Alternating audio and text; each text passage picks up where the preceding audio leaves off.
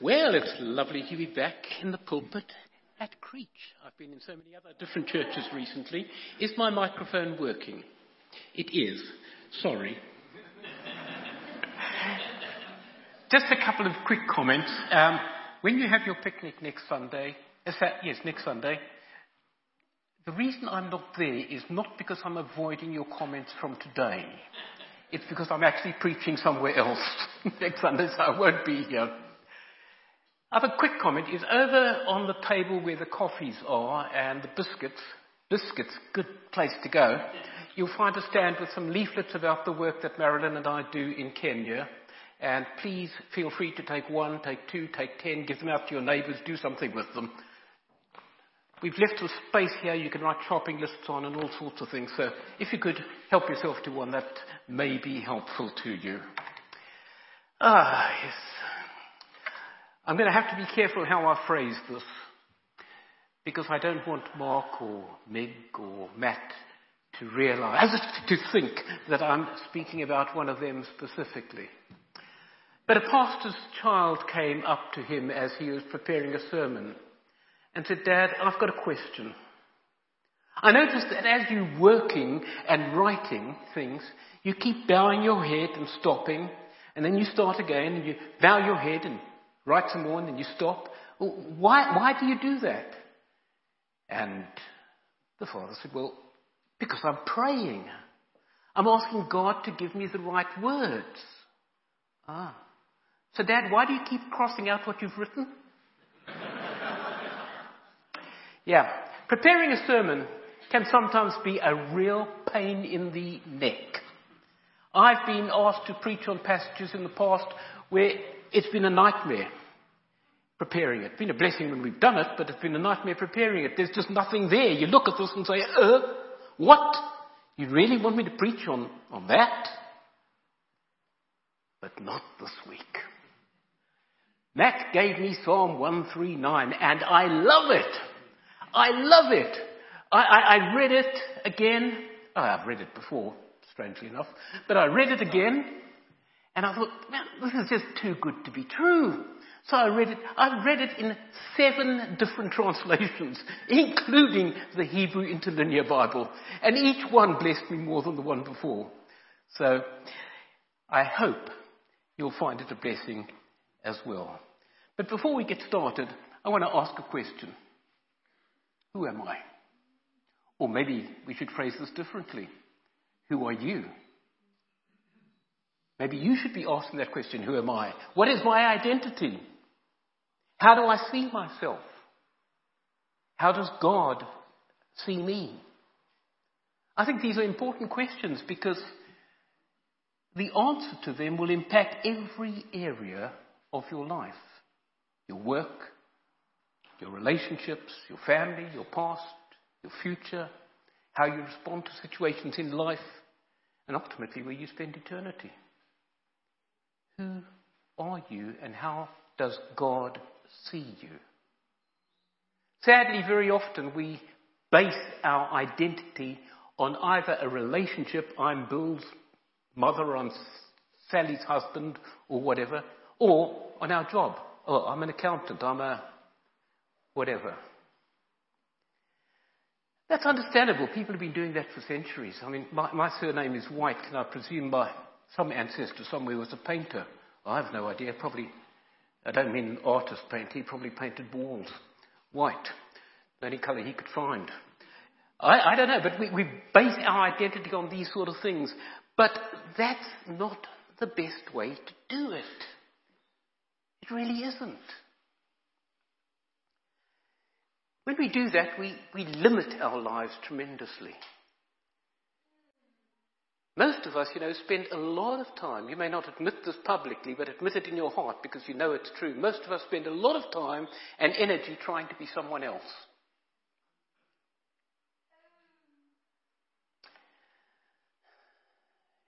We dress like other people. We act like other people. But that's why when a celebrity wears a particular outfit to a big do, suddenly the shops sell out of it. People want to be like that celebrity. They want to look like that person. They want to act like that person. They want to be a replica of someone else, but that is not the answer. You need to discover your true identity, and I believe you'll find it in Psalm 139. I heard about a man who, when his daughter turned 18 and graduated from high school, he went to her and he said, "Love, I want to give you a special gift to celebrate this day. Come with me to the garage. You know that shed that I've never let you in before?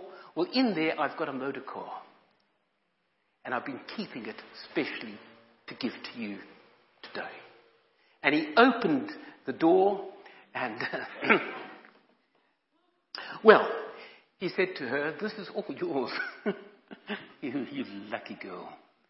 "But before you take it, I want you to do a couple of things for me. I want you to go down to the used car lot, tell them about it, and ask them how much they think it's worth."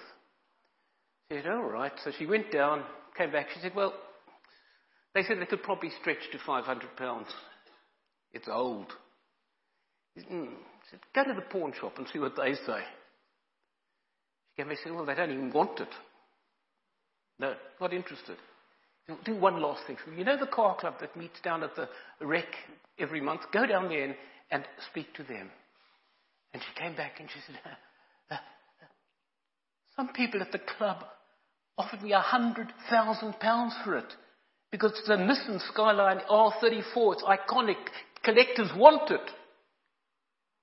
What is the value of that car? It depends who you ask. And it depends on how much they know about the subject. And I'm afraid very often we ask the wrong people and in the wrong places for our own value. We need to ask God. In the book of Psalms, David wrote these words: You made all the delicate inner parts of my body. You knit me together in my mother's womb. I praise you, for I'm fearfully and wonderfully made. Marvelous are your works, and I know this well. Each one of us, think about this. Don't just let these words go over your head. Think about it, because it's very easy to just gloss over it. Each one of us is handmade by God. We'll come to more of this later. And there's something fearful and wonderful about what God has done. I suspect if at the end of the service, well, hopefully not at the end of the service, but if maybe at the beginning of the service, before you'd heard what we're going to say, I'd said to you, "Are you somebody special?" Most of you would have said, "I'm just an ordinary person. I do my best. I try. But nothing special about me particularly." But David had a different answer. David said, "I am wonderful." Wonder how many of you said that to me at the door this morning. "Hi, Ray." I said, "Hi, how are you?" "I am wonderful." Aren't you lucky to know me? Had the shepherd boy who became a king suddenly lost his marbles? No, because he didn't stop there. If you look at it, he says, "I am wonderful because God does really great work. I am wonderful because God made me, and God does not make mistakes. You are wonderful because God made you, and God doesn't make mistakes." Just quickly flip through a couple of the things that he says in the psalm. We'll elaborate on them slightly, but as we go through, it says, "I am fearfully and wonderfully made." Now, this doesn't only apply to David, this applies to you. You are fearfully and wonderfully made. David says, "I matter." David says, God has got a plan for me. I have the right personality, I have the right gifts, and I don't need to be like anybody else. God made me unique. God made you unique. You are fearfully and wonderfully made. You matter. God has a plan for you. God has given you the right personality. You have the gifts. You may not recognize it, but you have the gifts. And you don't need to copy somebody else. You need to let God be God in you and through you. God has a purpose for your life. God wants to do something great in you, and God wants to do something great through you. Yes, I know, and I'm not particularly pointing at anybody, and I'm careful not to look in any particular direction as I say this, because I know people are paranoid. But you've made mistakes. You've messed up. You've screwed up. Yes, I know. So have I. How do I know that? Because the Bible says there's none righteous, no, not one.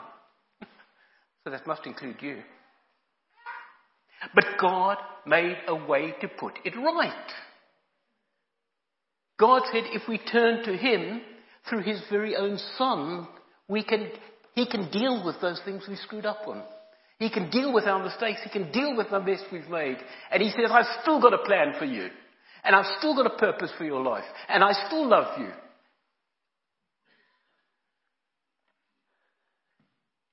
I was reading the other day somebody who made a sort of off-the-cuff comment, but it struck me quite deeply. He said, has it ever occurred to you that nothing ever occurs to God? He knew. He wasn't taken by surprise. He knew that you were going to screw up. He knew what a mess I'd make of my life. But that doesn't change the fact that as Ephesians chapter 2 verse 10 says, we are God's workmanship. Now some translations will change that word workmanship to masterpiece. And there's a debate over the Greek. Choose whichever you like. But I reckon if God makes something, it's got to be a masterpiece. We are God's masterpiece. He created us anew in Christ Jesus so that we can do the good things He planned for us long ago. God has a purpose for you. He wants to do good things through you, for you, and to you. And He's planned them way back. Let's jump into Psalm 139. Don't worry. I know about time, but I was speaking to Richard earlier on, and he said we had to be finished by 3 o'clock on Tuesday, was it? That's right. So that's fine. That's okay. I mean, he knows these things, and so I take his word for it. In the first 6 verses of the psalm, David says, God knows everything about you. Now, that can be frightening. That can be depressing, or that can be so encouraging. And I want you to be encouraged by it, not frightened by it, not scared by it. He says this, Lord, you know everything there is to know about me. You perceive every movement of my heart and soul. You know our habits, Lord. God understands your thoughts. Now, let me be perfectly honest. Even I don't understand my own thoughts quite often.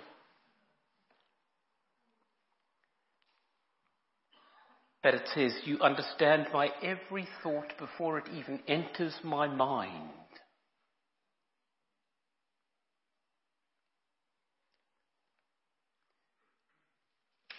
Somebody once said, I don't like to think what I'm going to say before I say it. I like to be as surprised as everyone else. Well, what does God say about that? He says, you know all the words I am about to speak before I even start the sentence. This is a God who knows you more intimately than you know yourself. He knows every detail about you. He knows even your future. He says, you know every step I will take before my journey even begins. He goes on to say in the psalm, and I'm quoting from the Passion Translation because I think this just puts a different flavour to it. But it's the same. I've read so many different translations, but this one just, I felt, for a couple of these verses, brought it to life. He says, you've gone into my future to prepare the way, and in kindness you follow behind me to spare me from the harm of my past. You have laid your hand on me. This is the God who loves you. This is the God who has a purpose for your life. This is the God who made you to be who you are. In verse 6 he sums it up. He says, this is just too wonderful, deep, incomprehensible by the human mind. Your understanding of me brings me wonder and strength.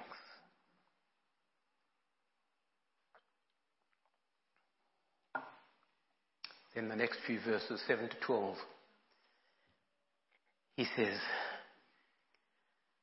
some amazing things. Let's just read them slowly together and think about them. He says, where can I go from your spirit? Where could I run and hide from your face? Sorry. If I go up to the heavens, you are there. If I go down into the realm of the dead, you're there too. If I fly with wings into the shining dawn, you are there. If I fly into the radiant sunset, you are waiting. Wherever I go, your hand will guide me. Your strength will empower me. It is impossible to disappear from you. It's impossible to ask the darkness to hide me, for your presence is everywhere, bringing light into my night. There is no such thing as darkness with you. The night to you is as bright as the day. There is no difference between the two. You can't hide away from God. Jonah tried. Adam and Eve tried. Ray White tried. I failed even worse than they did. You can't hide from God. He knows everything. He knows every detail about your life. And he still loves you. The world says that you're just a byproduct of a simple, natural, reproductive process. The Bible says you are wonderful because you are handmade by the master craftsman.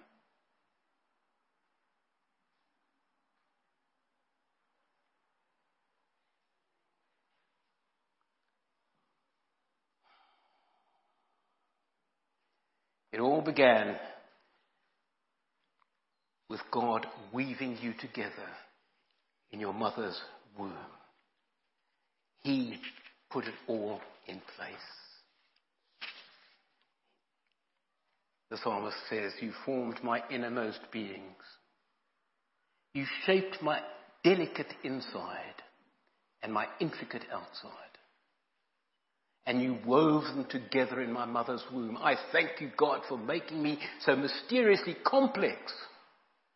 Everything you do is marvelous and breathtaking. It simply amazes me. And he continues, how thoroughly you know me, O Lord. You formed every bone in my body. You created me in the secret place carefully, skillfully. You shaped me from nothing into something. You created me to be before I became me. Think about that. Before I'd even seen the light of day, he says, the number of days you planned for me was already written in your book.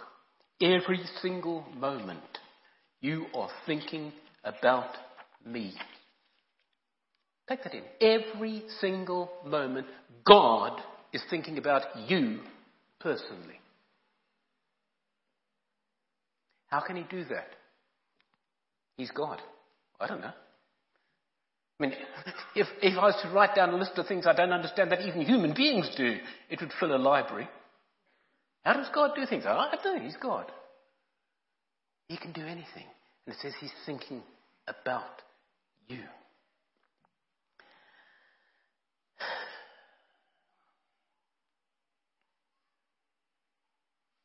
Maybe you're sitting there thinking, okay, I'm wonderful in the sense that all of God's creation is wonderful.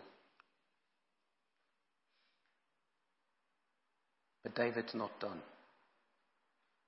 Not by a long shot. He says you're wonderful because, this is what makes you wonderful, because you reflect your Creator in ways that are absolutely unique.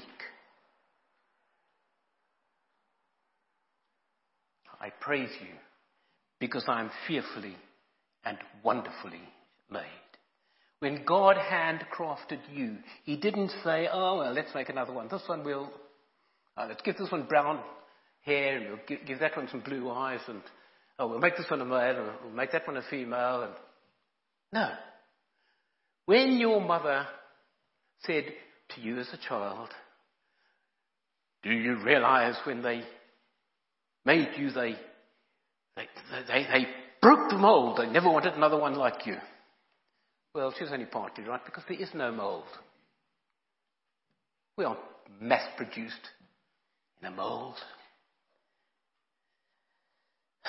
You are handcrafted by God.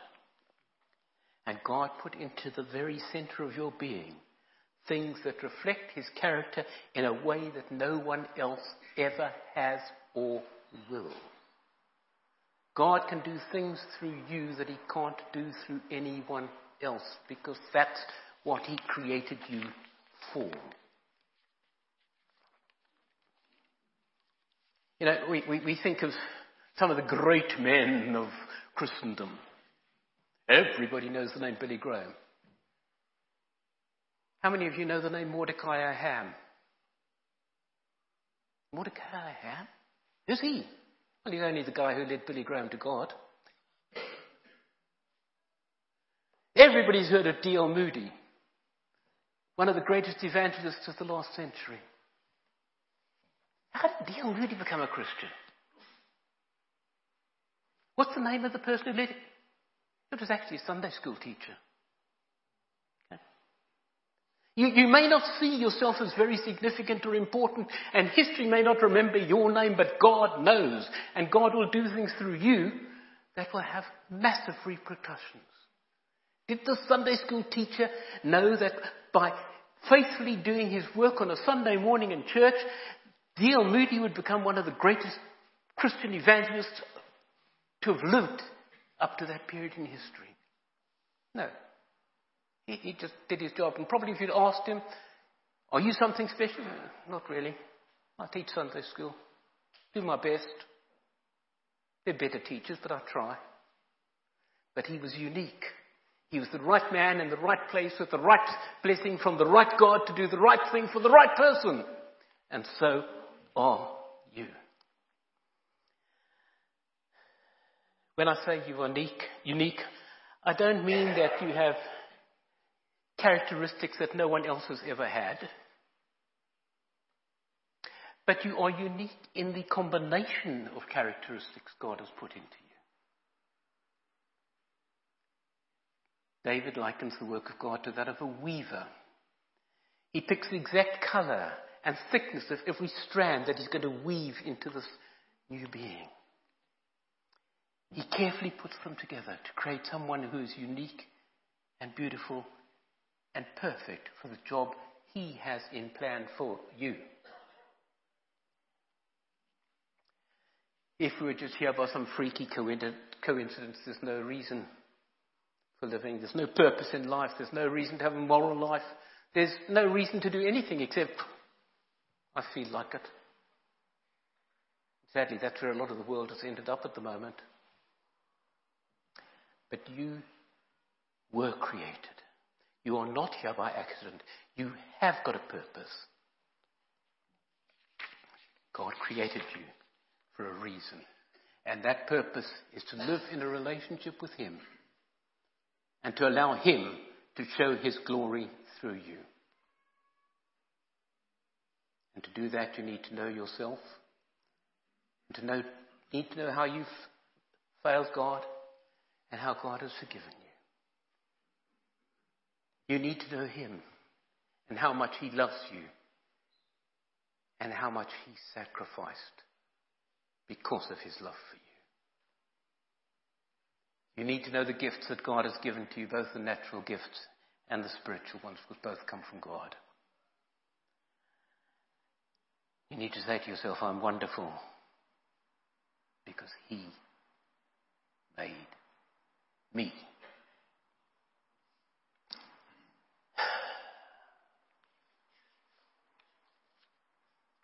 Without God, you can't do it. The clay cannot mold itself no matter how hard it tries, but God, the potter, can mold the clay. And not only does he know how to mold it, he knows what pattern he had in mind when he picked up that blob of clay and what he was going to turn it into.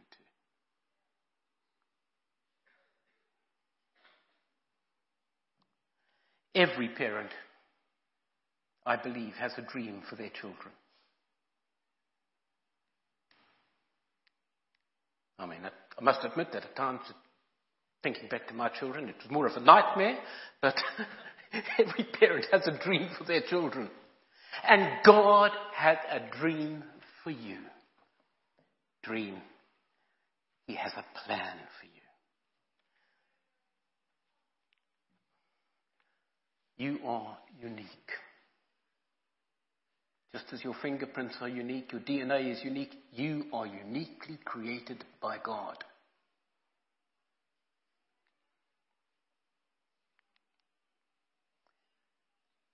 We are God's workmanship. Created in Christ Jesus to do good works which God prepared beforehand for us to do. Romans 8:29. I'm giving this to you from two versions. NIV says, for those whom he foreknew, he predestined to be conformed to the image of his Son. Let's bring that into simpler English, shall we? Again, the Passion Translation. For he knew all about us before we were born, and he destined us from the beginning to share the likeness of his Son. He destined you from the beginning to share the likeness of his Son. And for that purpose, he'll use every circumstance in life, every up and every down, every good and to you may seem bad, to bring you into what he wants you to be, to conform to the image of his Son, so that through you, he can be a blessing to the world.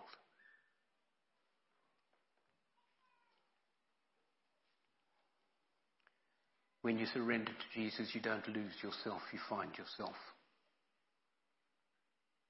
When you surrender to him, you experience more than you ever could. And I don't care if you've been a Christian for donkey's years. I've been a Christian 62 years. I'm still learning. He's still molding me. And those of you who know me probably think Ray's going to have to live to be at least 300 if God's going to complete the job. There's still lots to be done. But God is working in me. Remember this as we come to the close. Your identity in Christ is not based on your education, your economic worth, your social status. It is based on your relationship with God. And those who know God intimately, God says, are going to do great things. Daniel says, the people who know their God shall be strong and carry out great exploits. Today, take a moment to thank God that you are not a mistake, that we're handcrafted by him. Take a moment to recommit your life to him and to ask him to have his way in you and to help you to be what he created